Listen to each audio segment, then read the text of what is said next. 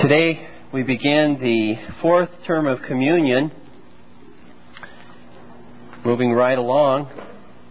And so the fourth term of communion out of the 6 reads this way: that public social covenanting is an ordinance of God, obligatory on churches and nations under the New Testament. That the national covenant and the solemn league are an exemplification of this divine institution, and that these deeds are of continued obligation upon the moral person, and in consistency with this, that the renovation of these covenants at Arkansas 1712 was agreeable to the Word of God. We have much to talk about in the area of covenanting, and we certainly will not reach our goal in one evening, and so this will be a multi-lesson term of communion. And this evening, what I hope to accomplish is to give a foundation to covenanting before we begin to look at the covenants, particularly the National Covenant and the Solemn League and Covenant in any detail. We're going to lay a foundation and look at the nature of covenanting, the obligation, and the perpetual obligation. Before we get into the duty of social covenanting, let's first define what covenanting is. And I'm going to be using a couple books here, one entitled The Reformed Presbyterian Catechism by William L. Roberts, as well as another book entitled Distinctive Principles of the Reformed Presbyterian Church by David Scott. And in regard to what is a covenant, this is an answer given to that particular question. A covenant is a mutual agreement or mutual engagement between two parties in which certain performances are stipulated on the one hand and certain promises on the other. And so at least two parties enter into a covenant. One promises that he will be faithful to the terms of that covenant, and the other that there will be a blessing that is given in response to obedience to that covenant. It might be asked, for example, wherein lies the difference between a covenant, a vow, and an oath. And I think this is helpful just to realize the difference between these three items. Certainly many similarities, but these three differences. In a covenant, there is engagement by two parties, in which, again, in a covenant, there is blessing promised to the one who covenants upon his performance of being faithful to the terms of that covenant. There's a blessing and a reward that is promised. In a vow, there is engagement by one party only. In other words, in a vow, when we take a vow to God, we engage ourselves in that particular responsibility. And we simply make a solemn promise to God to perform a particular duty, invoking His name in His presence. And in an oath, there is no engagement at all. One simply invokes the name of God in performing a particular duty. No promise made in particular to God. An oath is made with a fellow man. A vow is made unto God. And so these are distinctions between covenant, between vow and oath.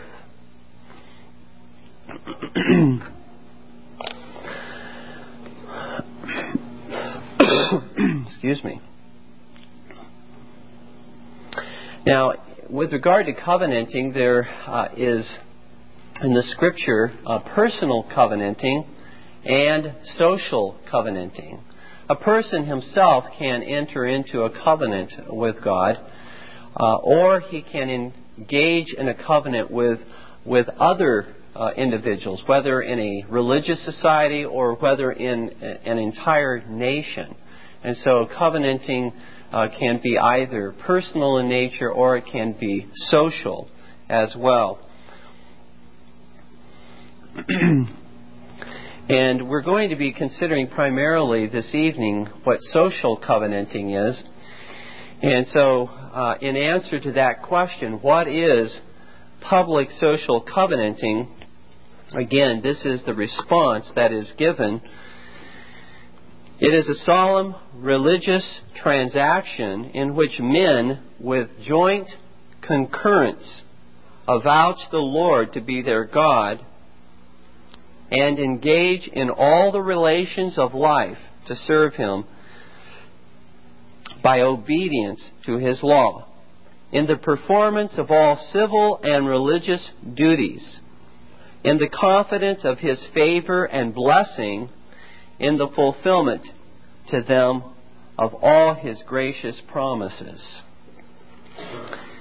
And so the main items there with regard to social covenanting, again in summary, it is a solemn religious transaction with others as they enter into this engagement with the living God, to be obedient in all the areas which God has commanded them, both in civil and in religious life. And thereupon, their obedience looking for, anticipating His blessing in response. Now, one other matter I think is very important.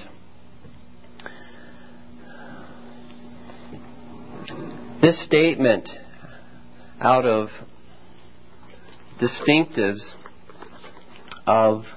distinctive principles of the Reformed Presbyterian Church, speaking of social covenanting, it says, this religious act is, in one view of it, a vow, in another it is a covenant. Therefore, in relation to it, these terms are used as synonymous. And so there are times in which one will find vow and covenant used synonymously. If there is a distinction between them, we've already noted what distinction that would be. But this is what I wanted to emphasize. It says, the covenanter promises obedience to the divine law, accepting it as the rule of his actions. He promises obedience to the law, very key now, not that he may be accepted of God because of his obedience. We do not enter into a covenant with God in order to find favor or to be acceptable before God, but as a reasonable expression of the duty which he owes to God, for the manifestation of whose glory he ought to do all things. He knows that the righteousness of Christ is the only ground of a sinner's acceptance with Jehovah. In other words, we enter into a covenant with God because God has entered into a covenant with us through the covenant of grace.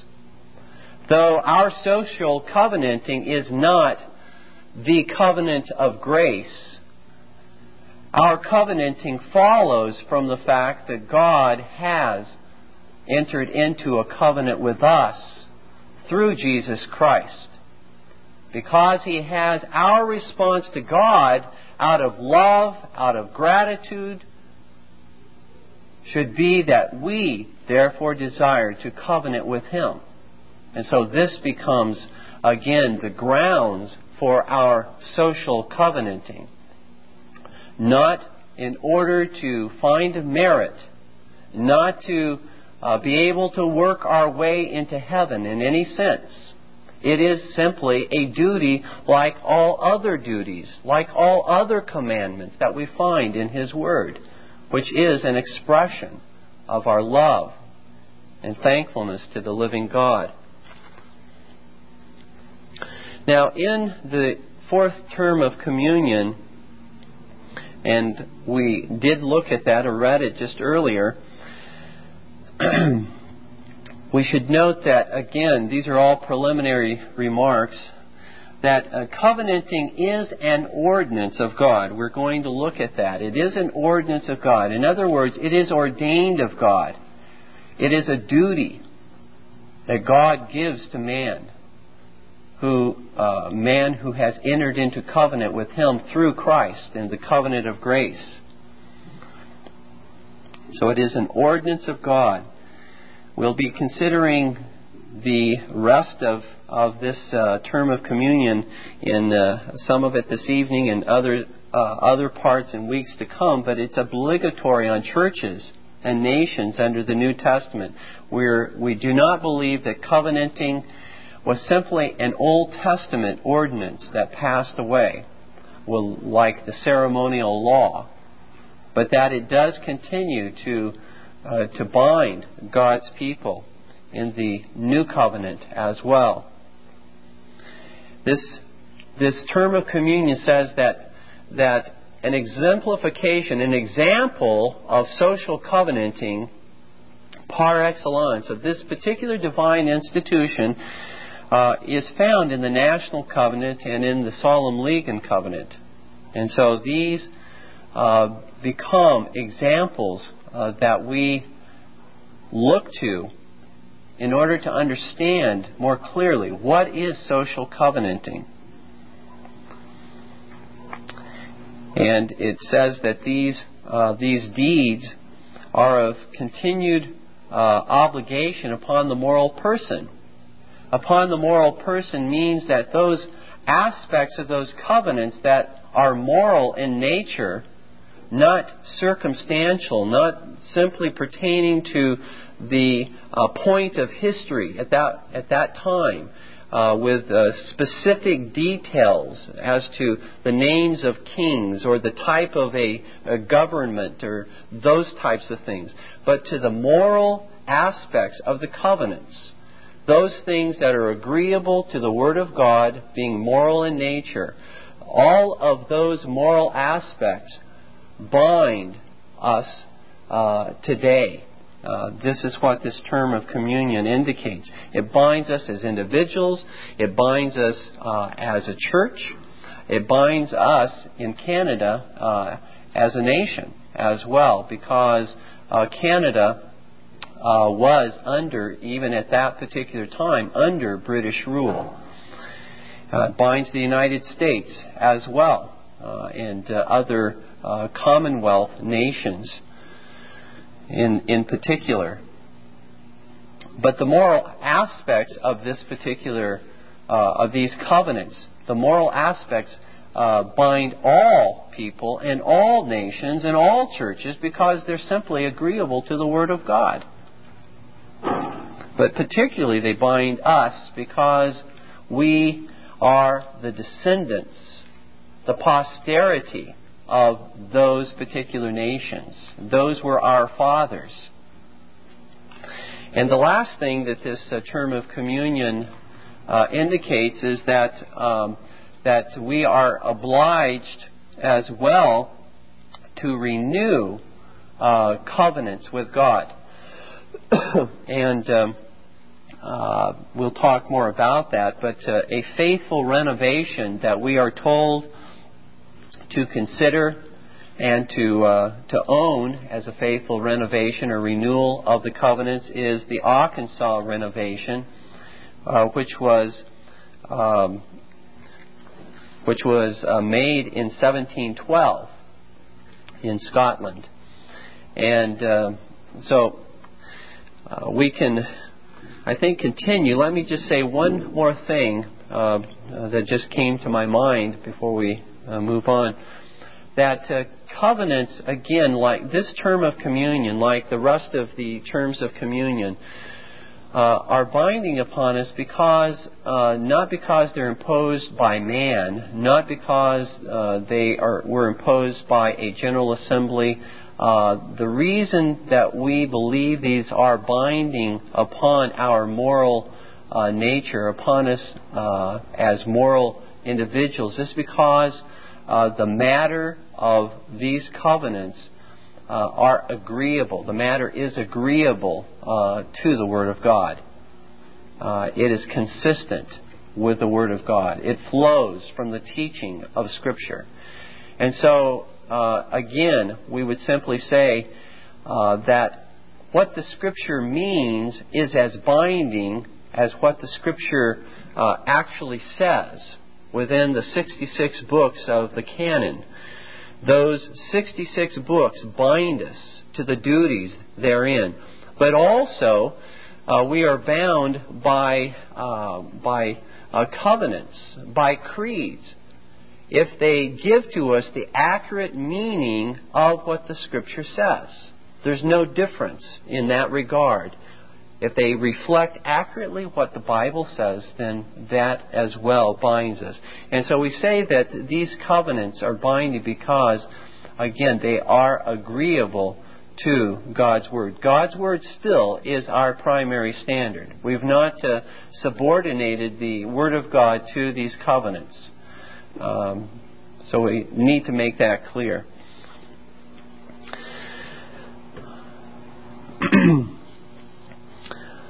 And so the rest of the study, I want to just enumerate 2 points, and then we'll look at those 2 points. We're going to consider the duty of social covenanting, and then secondly, the perpetual obligation of social covenanting. And I'll be referring to a document which perhaps some of you have seen, and which our session drafted. And so if it sounds familiar, it probably is to some of you. The duty of social covenanting. We can look at the duty from 3 different perspectives. The duty of social covenanting from the light of nature, from the light of Scripture, and from the light of history. From the light of nature, the duty of social covenanting, we see, for example, in Jonah chapter 1, verse 5, that there even the pagan mariners, sailors, who had previously, it says, when the storm came upon them, had previously cried every man unto his God. And so these were not faithful Jehovah worshippers. These were pagans. And when the storm came, and when upon crying out to their gods, nothing happened, nothing changed, the storm continued to worsen, what did they do? They recognized their solemn duty to make vows unto the living God after He had rescued them from the raging sea. And that particular storm that God sent, you'll remember the account that Jonah said he was the cause. They threw him overboard. And it says in Jonah 1:16, then the men feared the Lord exceedingly and offered a sacrifice unto the Lord and made vows.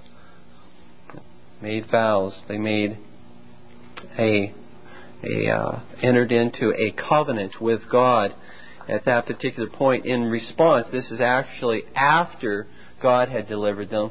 And so as a result of of the deliverance of God. Now, we know that many times, this is another thing that comes to mind from the light of nature, many times people who are in tragedies or catastrophes or in dire circumstances, you have heard of foxhole conversions. You will all of a sudden, very natural response.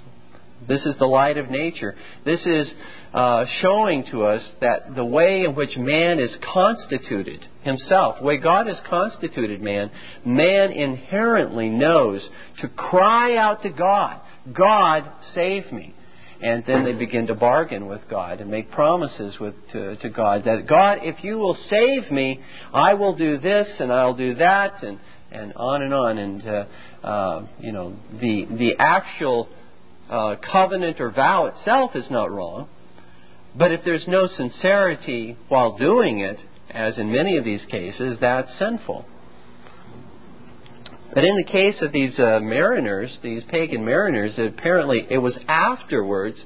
It wasn't that they made this vow in order to be delivered, but they made this vow and covenanted with God after He saved them and delivered them as an act of response. And one, I think, would assume from that they actually honored and acknowledged the living God and were converted as a result of this storm and how God brought such a miraculous deliverance.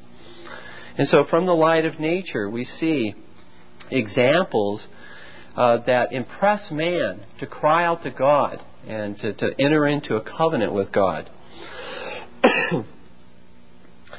From the light of Scripture, we'll be looking at various passages in the Word of God. First of all, in Deuteronomy chapter 29, verses 10 through 12, we find these words.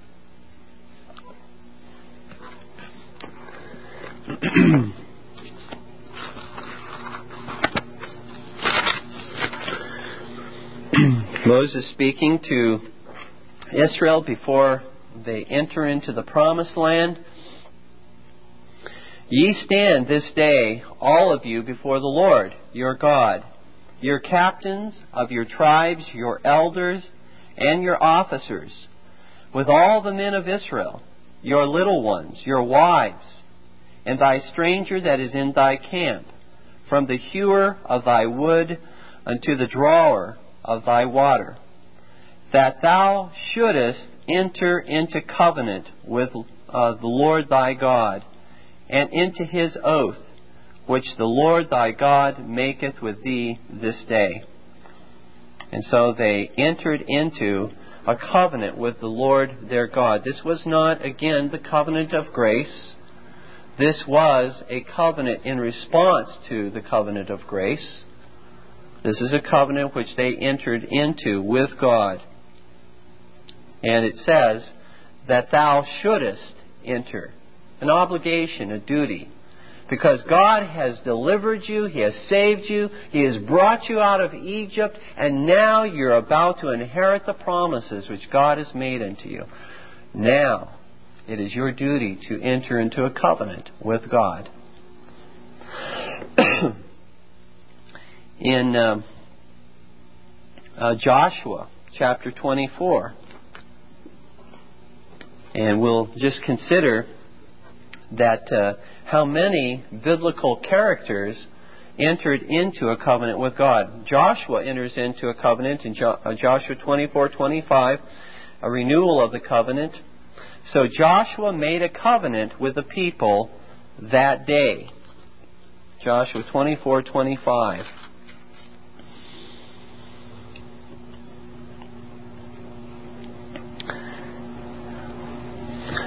We find as we look at 2 Kings chapter 11, verse 17, that in response to the deliverance of God's people from the wicked queen Athaliah, that the high priest Jehoiada, it says in 2 Kings 11:17, and Jehoiada made a covenant between the Lord and the king and the people.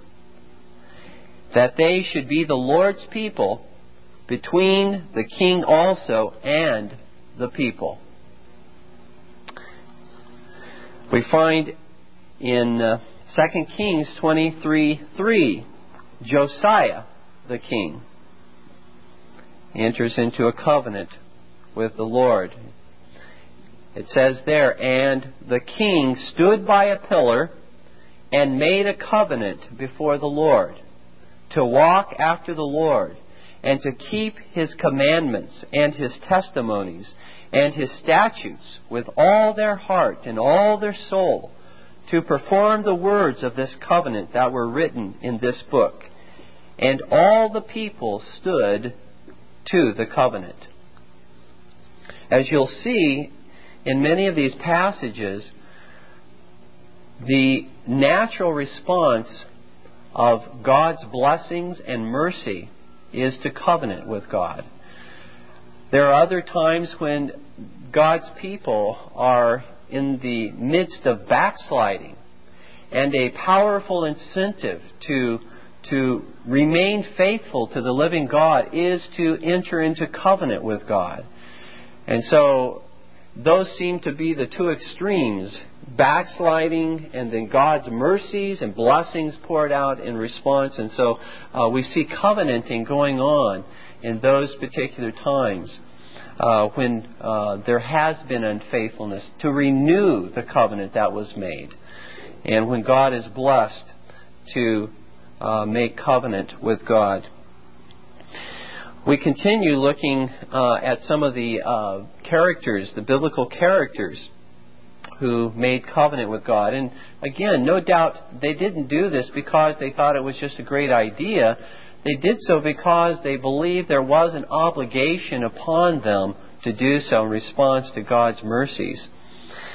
In 2 Chronicles 15, verses 12 and 15, King Asa, it says concerning King Asa, "And they entered into a covenant to seek the Lord God of their fathers with all their heart and with all their soul. And all Judah rejoiced at the oath." You notice again how oath and covenant, covenant and vow are used in the same context, and so they are used synonymously at times as well. "And all Judah rejoiced at the oath, for they had sworn with all their heart, and sought Him with with their whole desire. And He was found of them, and the Lord gave them rest round about." And so we see certain characteristics of covenanting in that verse. They swore with their whole heart. Covenanting is not a half-hearted duty that you enter into. It's a wholehearted duty. And as a result of that, it says that He was found of them. God was found of Judah. And the Lord gave them rest from all their enemies all about. There was the blessing that was poured out in response to faithful covenanting. King Hezekiah in 2 Chronicles 29:10 and in chapter 30, verse 8 says, "Now it is in mine heart to make a covenant with the Lord God of Israel, that His fierce wrath may turn away from us." Backsliding, making and renewing covenant with God. He continues, "Now be ye not stiff-necked, as your fathers were, but yield yourselves unto the Lord, that the fierceness of His wrath may turn away from you." To yield oneself to the Lord, and we find that in Romans chapter 6, I believe, yield yourselves unto the Lord. That is covenantal language, to yield yourself. And then we find in Nehemiah chapter 9, verse 38, and chapter 10, verse 29, covenant made with God's people after they had returned from captivity under Nehemiah. "And because of all this, we make a sure covenant and write it, and our princes, Levites, and priests seal unto it. In other words, all the leaders of the nation signed the covenant. They clave to their brethren, their nobles, and entered into a curse and into an oath to walk in God's law, which was given by Moses, the servant of God, and to observe and do all the commandments of the Lord our God and His judgments and His statutes. Again, notice that what they covenanted to perform was simply the Scripture. They covenanted to be faithful to the commandments that God gave to Moses. And today, that's all we do in covenants. We covenant to be faithful to the law which God gave to His people in the Scriptures.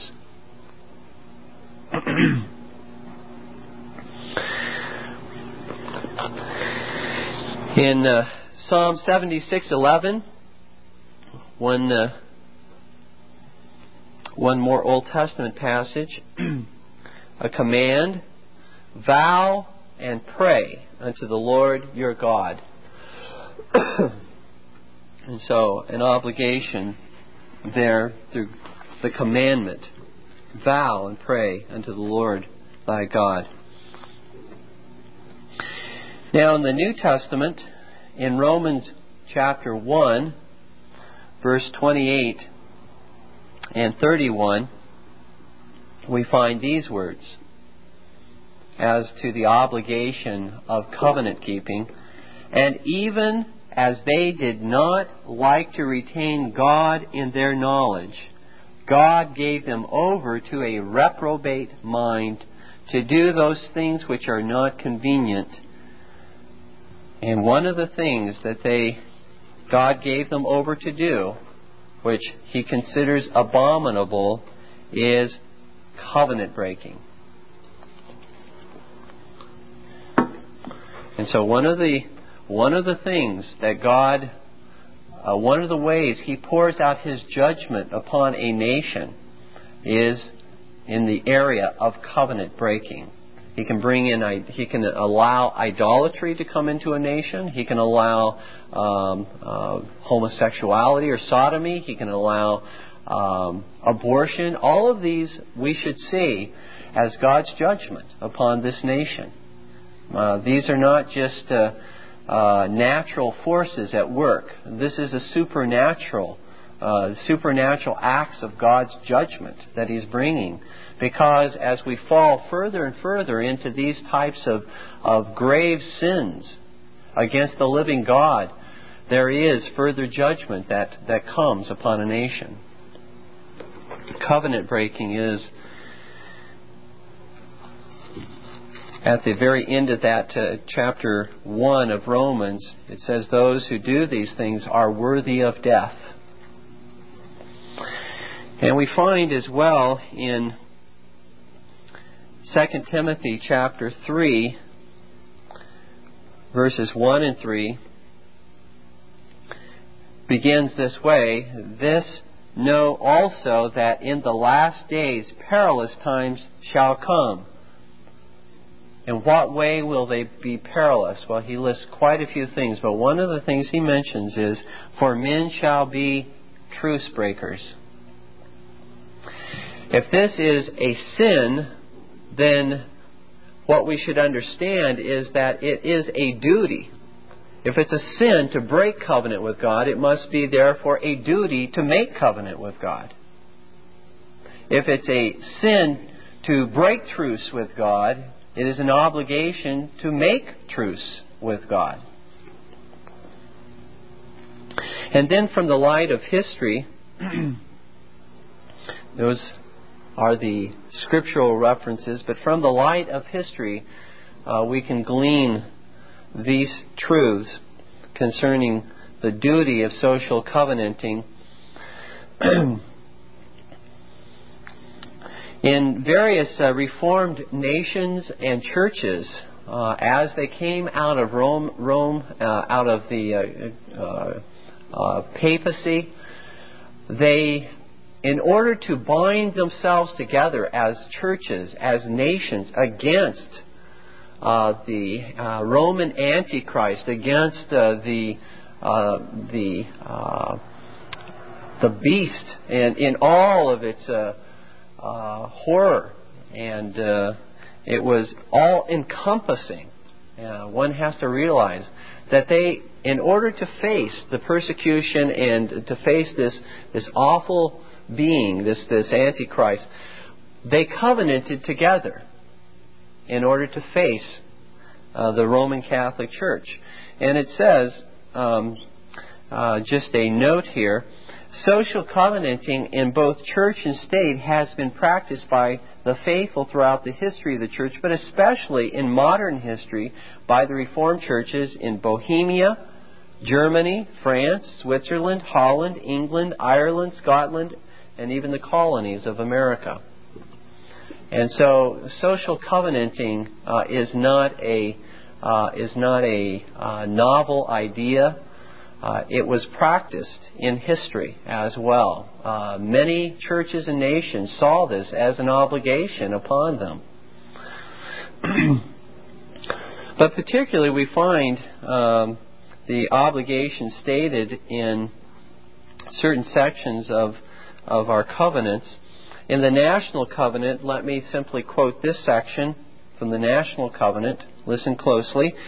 We all and every one of us underwritten protest that after long and due examination of our own consciences in matters of true and false religion, we are now thoroughly resolved in the truth by the Word and Spirit of God.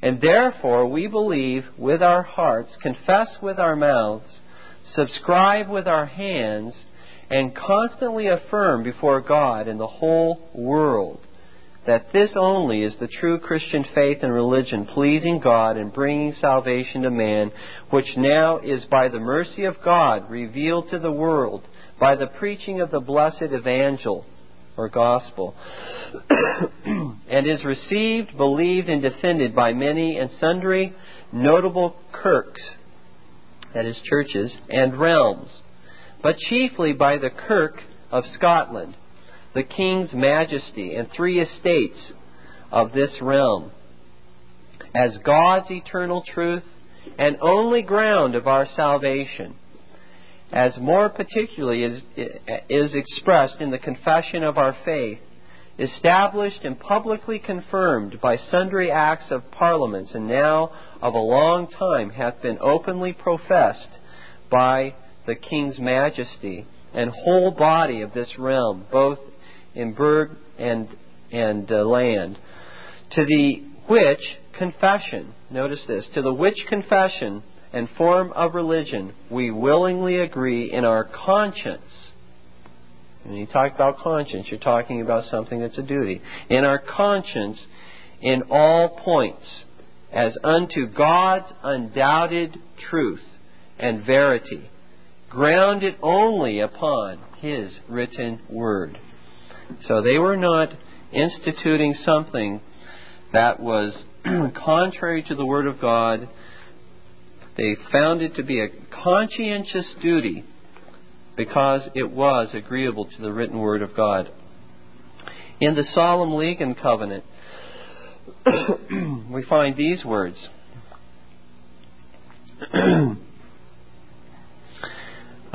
We noblemen, barons, knights, gentlemen, citizens, burgesses, ministers of the gospel, and commons of all sorts in the kingdoms of Scotland, England, and Ireland. And then goes on for a little bit. And then this section.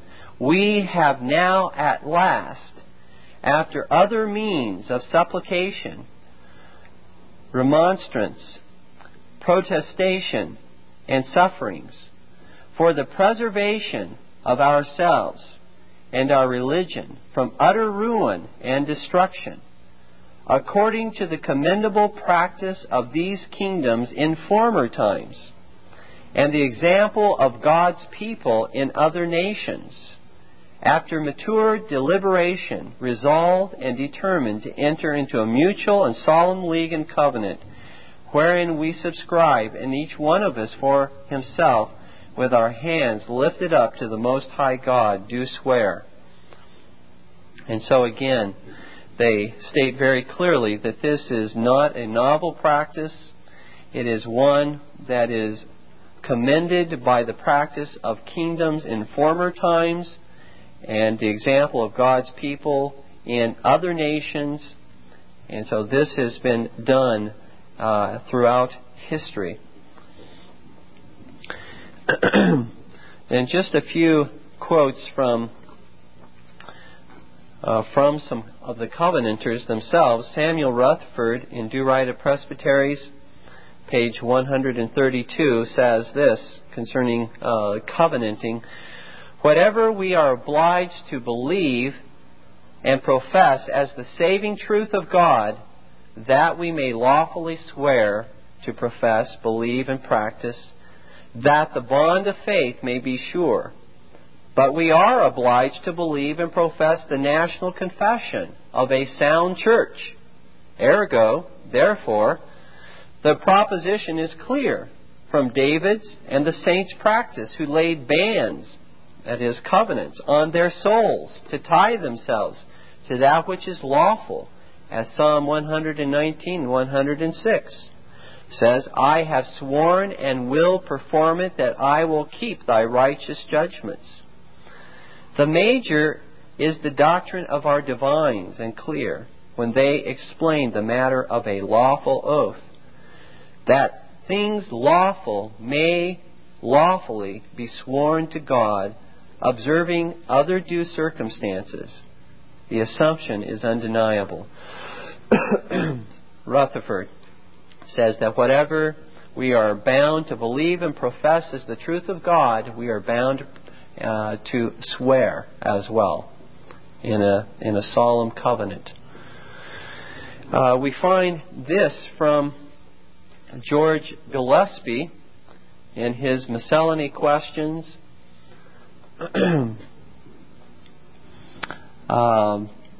Volume 2 of his works, pages 85 and 86. It says, "At the Treaty of Uxbridge, the propositions for religion, of which the confirming of the covenant is the first and chiefest," the very chiefest of the propositions for religion in settling this treaty, was to swear the covenants, the confirming of the covenants. These covenants, he goes on to say, were acknowledged to be of such excellency and absolute necessity, as they were appointed to be treated of in the first place, and that no peace nor agreement should be till they were first agreed unto. And then finally, one quote from John Brown of Wamphray, a disciple or student of Samuel Rutherford. He says in An Apologetic Relation, page 173, "It is a moral duty to abjure all the points of popery, which was done in the national covenant. And it is a moral duty to endeavor our own reformation and the reformation of the Church, which was sworn to in both covenants. It is a moral duty to endeavor the reformation of England and Ireland in doctrine, worship, discipline, and government, which was sworn to in the League and Covenant. It is a moral duty to purge out all unlawful officers out of God's house, and to endeavor the extirpation of heresy and schism, and whatsoever is contrary to sound doctrine, which was sworn to there also. It is a moral duty to do what God had commanded toward superiors, inferiors, and equals, which by the league and covenant all were bound unto." And so John Brown, again a father from history, does indicate that it is a moral duty to obey all of God's commandments in these regards. All right, now, this will be much shorter. The perpetual obligation is the second main point. Perpetual obligation of social covenanting. Again, we'll begin from the light of nature, then the light of Scripture, and then the light of history. From the light of nature, we just recognize that all lawful civil covenants, treaties, duties, all national covenants of various natures that have been entered into by federal representatives in former generations. People believe these particular laws that were made, these covenants, these treaties that were made long before they were born, continue to bind them. We see that, and people recognize that by light of nature. That just because a new generation is born doesn't mean that what was decided in the previous generation and is a part of the law of the land or is a part of a covenant or treaty that was made is ended and terminated. Or because an administration in government changes, that automatically means that they begin from scratch. All the laws that were made before have ended. See, we recognize that principle by light of nature, even within heathen and pagan nations. That's recognized. From the light of Scripture, the perpetual obligation from the light of Scripture. Well, we certainly see as in the Scripture in 1 Corinthians 15:22, it says, "For as in Adam all die." There is a perpetual obligation and perpetual duty that has fallen upon all men of a nature, not maybe an obligation in the sense of obedience to God in that sense. This is a different kind of situation. This has to do with the fact that in Adam all sinned. All of Adam's posterity, through this particular covenant that God made with Adam, all sinned and therefore die in Adam. This is a covenantal representation, a relationship. And all are viewed as being under that particular covenant. Whether they chose to be there or not, whether they wanted to be there or not, is not the issue. They are Adam's posterity and were in Adam and receive that first transgression. They are imputed that first transgression of Adam's sin. Likewise, we find in 1 Corinthians 15:22, "In Christ shall all be made alive." Again, this doctrine of federal and covenantal representation for all of God's elect. We find this expounded in our confessional standards, where it says, the Larger Catechism, question 31, "The covenant of grace was made with Christ as the second Adam, and in Him with all the elect as His seed." And so again, all of God's elect were in Christ, and all of God's elect receive the benefits, the merit, the righteousness of Christ, the blessings of Christ, because of this covenantal relationship. It continues to all of Christ's posterity. Certainly we see this in the baptism of our children. Our children at a very young age do not understand the obligations of the covenant. And yet they receive a covenant sign, the sign of baptism. We find in Acts 2:39, "For the promise is to you and to your children." Infant children are placed under covenant obligation by their believing parents, who act as federal representatives on their behalf at baptism.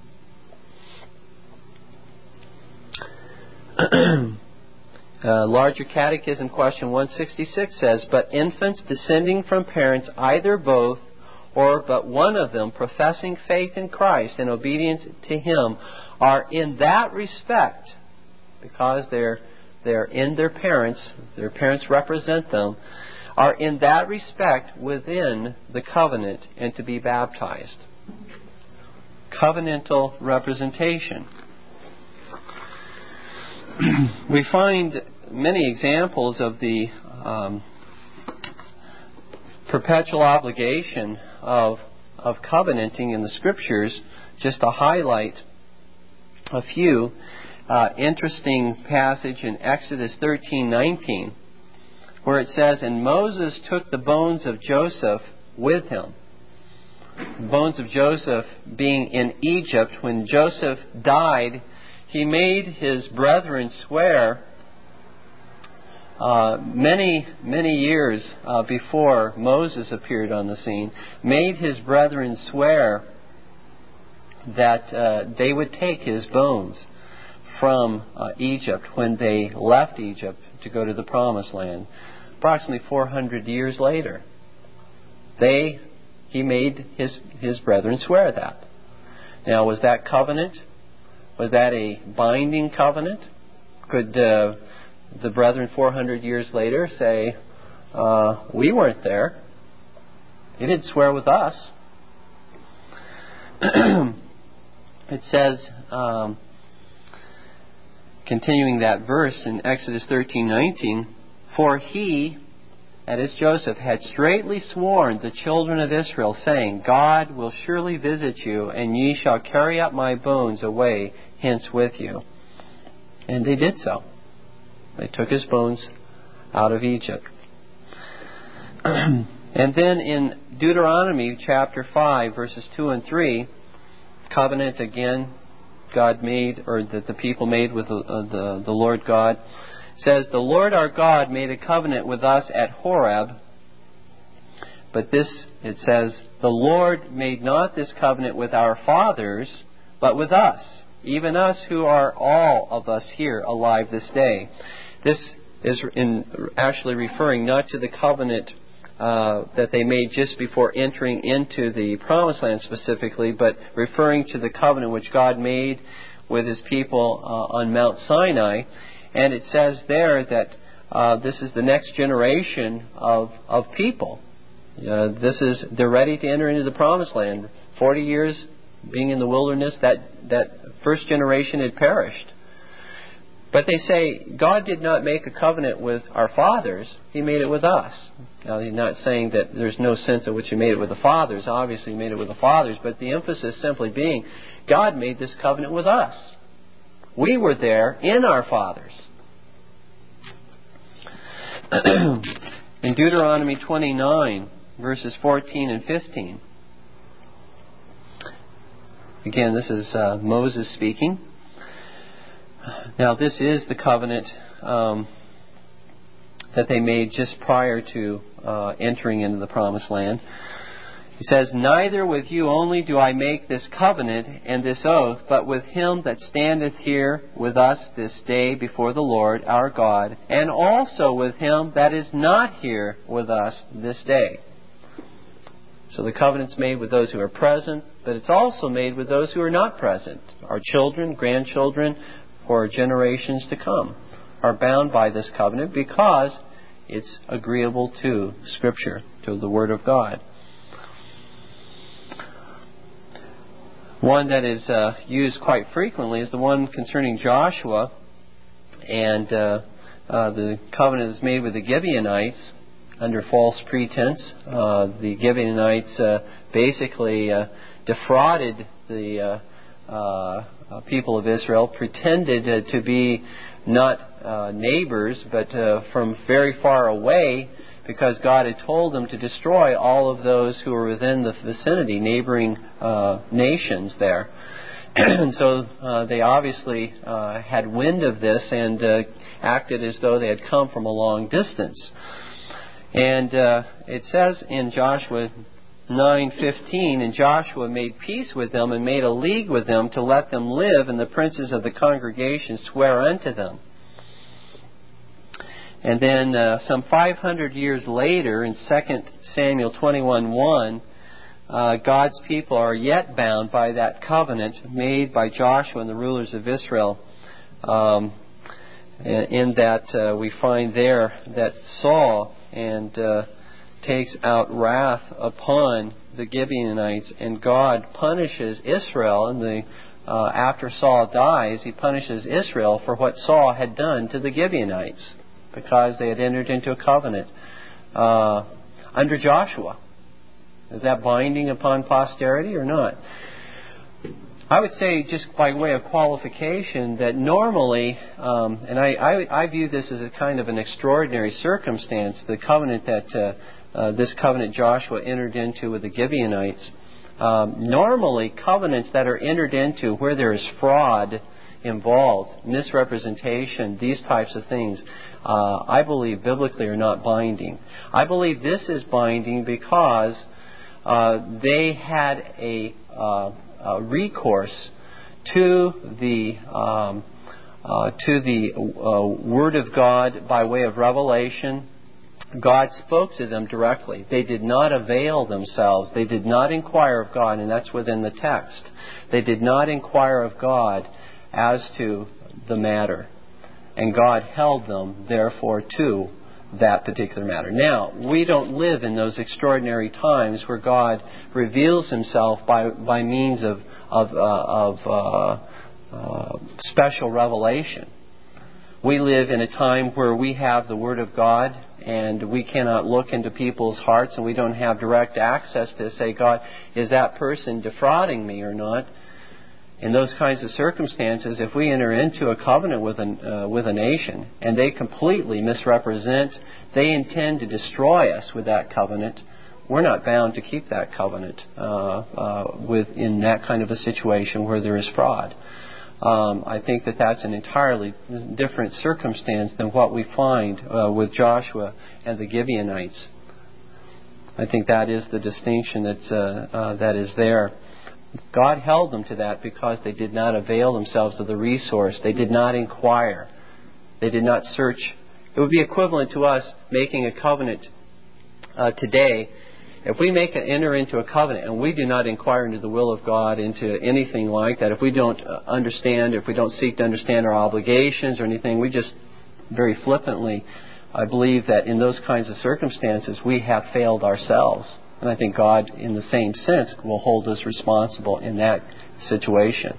But I believe that if we have sought out the will of God, and we have done everything we know, and if we are defrauded, think of the covenant of marriage.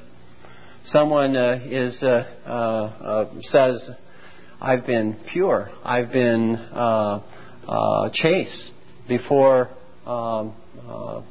coming and in this interview, before courtship and before marriage and etc., but lied concerning it, misrepresented themselves, had a very wicked past. And as a result of that, these facts were determined. And even though a covenant has been entered into at the time of betrothal, that can be broken. And and a person can say, you defrauded me in this situation. I'm not bound to own or to honor that particular covenant. And so I would see that as the distinction and difference in this particular case.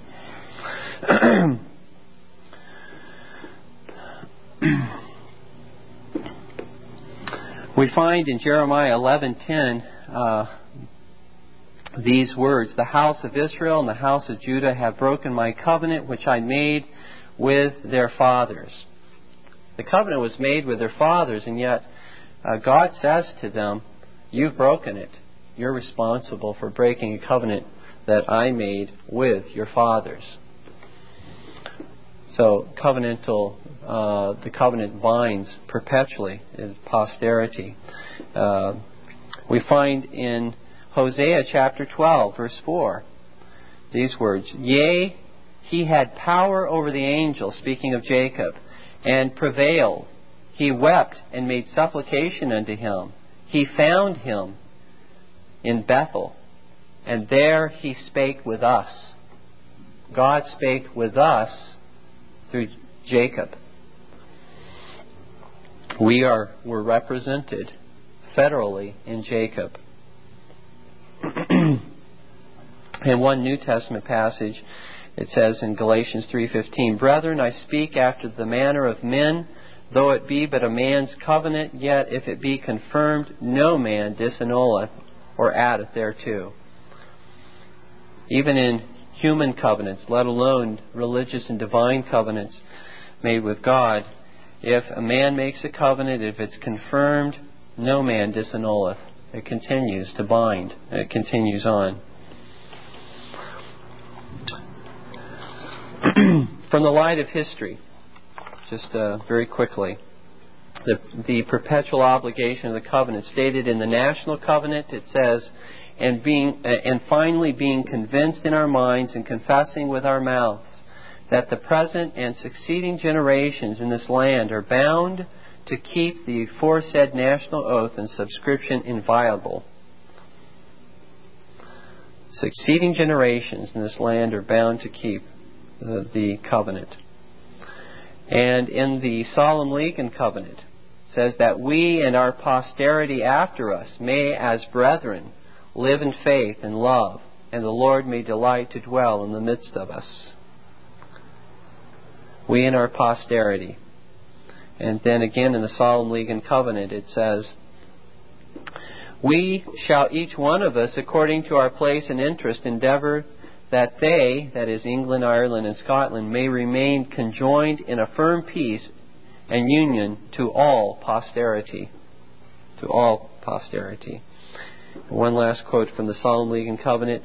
"Most humbly beseeching the Lord to strengthen us by His Holy Spirit for this end, and to bless our desires and proceedings with such success as may be deliverance and safety to His people and encouragement to other Christian churches." And so they saw this as being something that would be as well an encouragement to other Christian churches to do the same thing, to enter into covenant with God. And then again, just three very brief quotes from Covenanters. The same three as I used earlier. Samuel Rutherford, Do Right of Presbyteries, page 134, says, "To swear to the true religion, the defense and maintenance thereof, is a lawful oath, as to swear to anything that is lawful, and to lay a new band on our souls to perform holy duties, where we fear a breach, and find by experience there hath been a breach." Notice what he says now. "Is also a duty of moral and perpetual equity. Therefore such a sworn covenant is lawful." Moral and perpetual equity. Not just moral equity, perpetual equity. Goes on and on to posterity. And then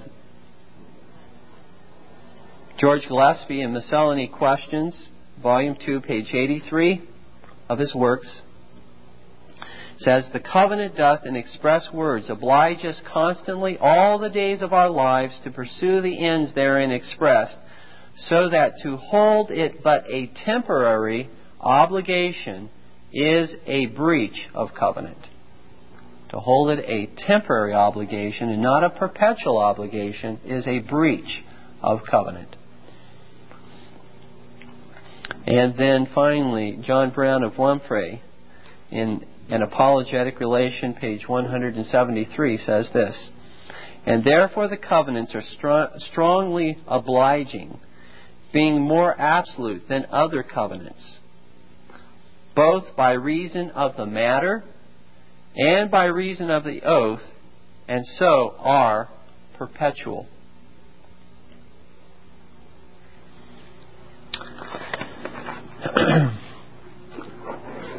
That's all that I have for our lesson this evening. Are there any questions?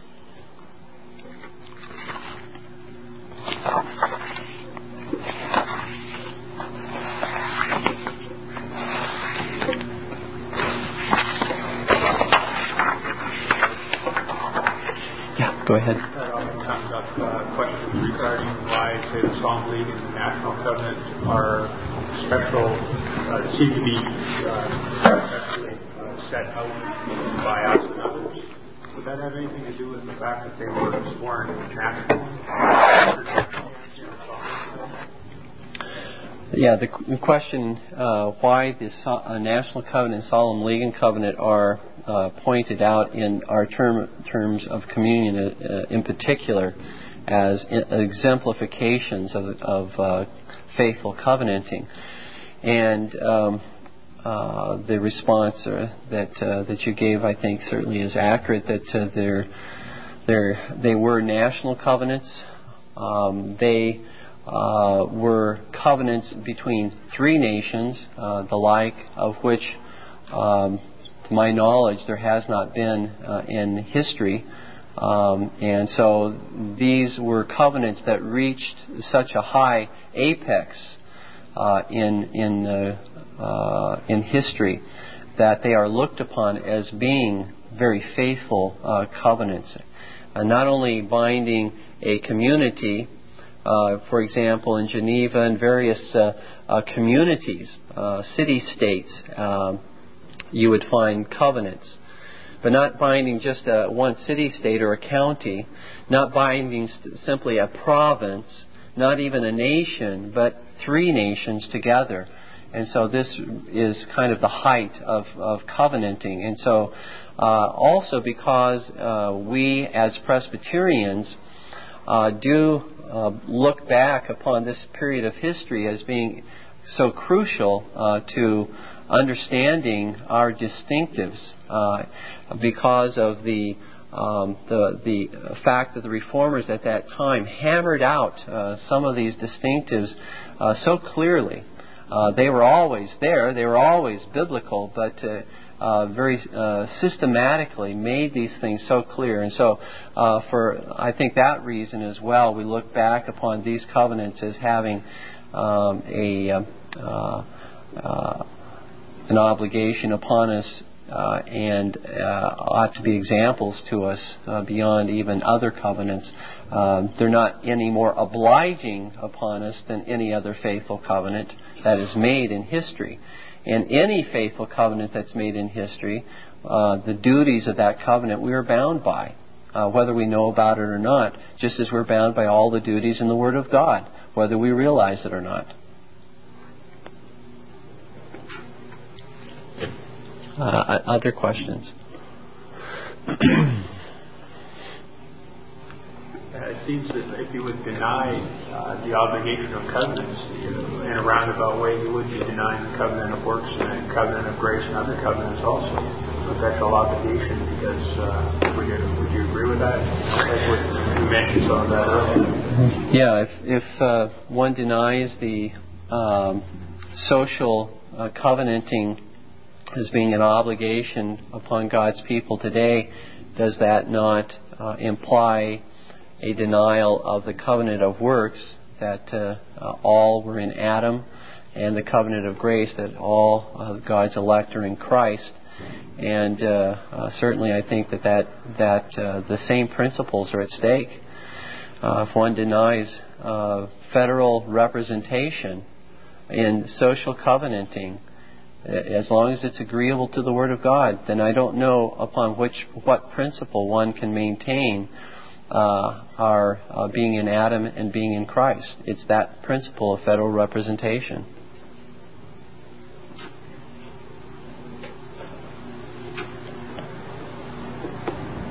Yes? Seems to be a popular movement of covenanting in the evangelical world called Promise Keepers, and it seems to me that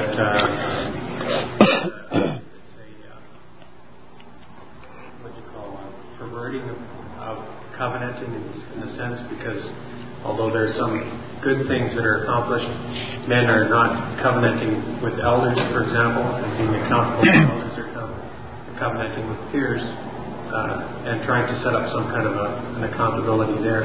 Do you have any comment on that? Okay, the question has to do with the contemporary yet perverted, unbiblical type of covenanting going on called Promise Keepers.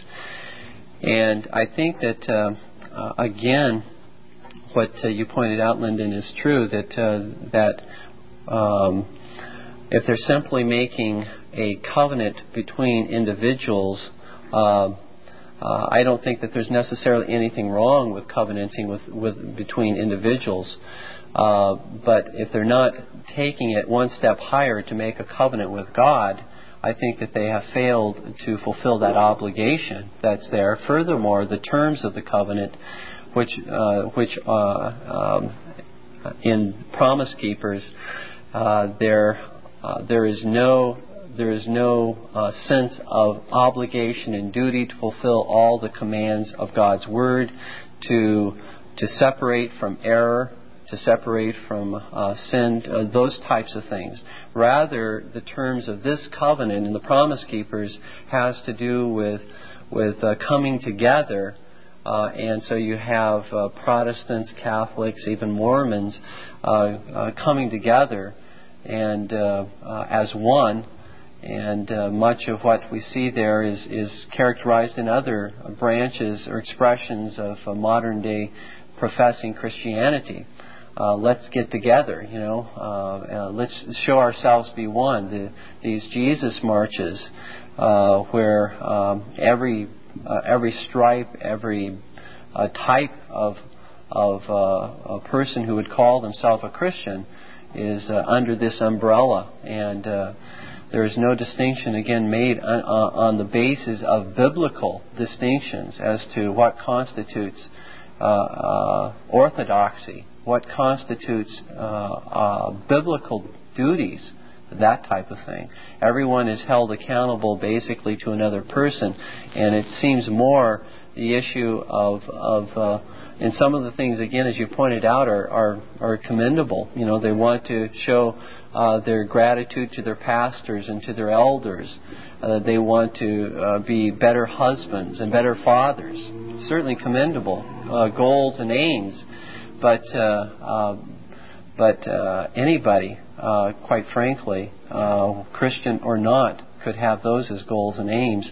And if they're not going to pursue them along biblical lines, then it's an unbiblical covenant. Yes. Are there any other books other than the ones that you mentioned that would be very useful to read on the subject? Are there any other books that would be useful to read on the subject of covenanting? Again, feel free to offer your suggestions. I think that the two that I mentioned are helpful. The book by I can't remember the first name. Is it William Cunningham? John Cunningham. There are two Cunninghams. I get them confused. This is not Principal Cunningham, but that's William Cunningham. This is John Cunningham. The Ordinance of Covenanting. Very helpful treatment. I think plain reasons for Presbyterians dissenting has a lot to say about covenanting in that.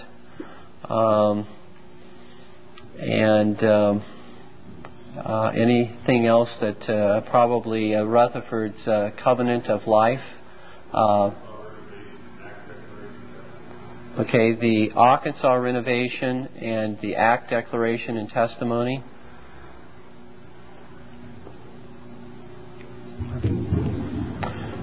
Any other questions?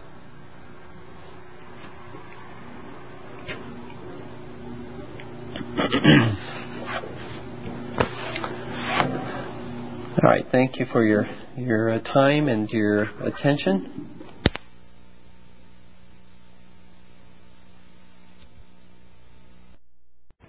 This Reformation audio track is a production of Stillwater's Revival Books. You are welcome to make copies and give them to those in need. SWRB makes thousands of classic Reformation resources available, free and for sale, in audio, video, and printed formats. It is likely that the sermon or book that you just listened to is also available on cassette or video, or as a printed book or booklet. Our many free resources, as well as our complete mail-order catalog, containing thousands of classic and contemporary Puritan and Reformed books, tapes, and videos at great discounts, is on the web at www.swrb.com. We can also be reached by email at swrb@swrb.com. by phone at 780-450-3730, by fax at 780-468-1096, or by mail at 4710-37A Avenue, Edmonton, that's Edmonton, Alberta, abbreviated capital A, capital B, Canada, T6L3T5. You may also request a free printed catalog. And remember that John Calvin, in defending the Reformation's regulative principle of worship, or what is sometimes called the scriptural law of worship, commenting on the words of God, which I commanded them not, neither came into my heart, from his commentary on Jeremiah 7:31, writes, God here cuts off from men every occasion for making evasions, since he condemns by this one phrase, I have not commanded them, whatever the Jews devised. There is then no other argument needed to condemn superstitions than that they are not commanded by God. For when men allow themselves to worship God according to their own fancies, and attend not to his commands, they pervert true religion. And if this principle was adopted by the Papists, all those fictitious modes of worship in which they absurdly exercise themselves would fall to the ground. It is indeed a horrible thing for the Papists to seek to discharge their duties towards God by performing their own superstitions. There is an immense number of them, as it is well known, and as it manifestly appears. Were they to admit this principle, that we cannot rightly worship God except by obeying his word, they would be delivered from their deep abyss of error. The prophet's words, then, are very important, when he says that God had commanded no such thing, and that it never came to his mind, as though he had said that men assume too much wisdom when they devise what he never required, nay, what he never knew.